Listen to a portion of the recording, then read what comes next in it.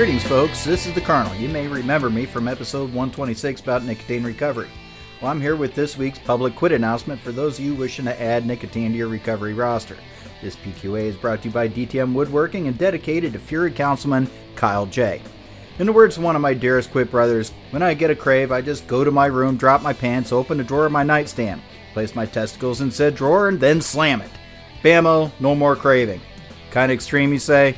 Well, since a craving can last an excruciating 3 to 20 minutes, some extreme measures may actually save you from starting the entire miserable process all over again, meeting another day one.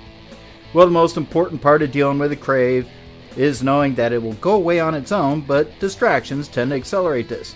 Things that help would be calling your quit brothers or venting in a support group, or even Kyle's god-awful technique mentioned above.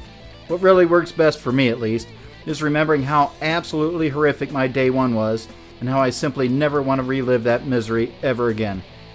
Bottom line is that cravings are a short-term irritant that tend to wreak havoc with our quits regardless of how many days we have under our belts. The secret is how we decide to cope with them. The veteran quitters are no better than you. They just have found a crave management technique that works for them. So before you go to the extremes like poor brother Kyle, accept that a crave is just a red flag which your quit plan should be designed to rectify.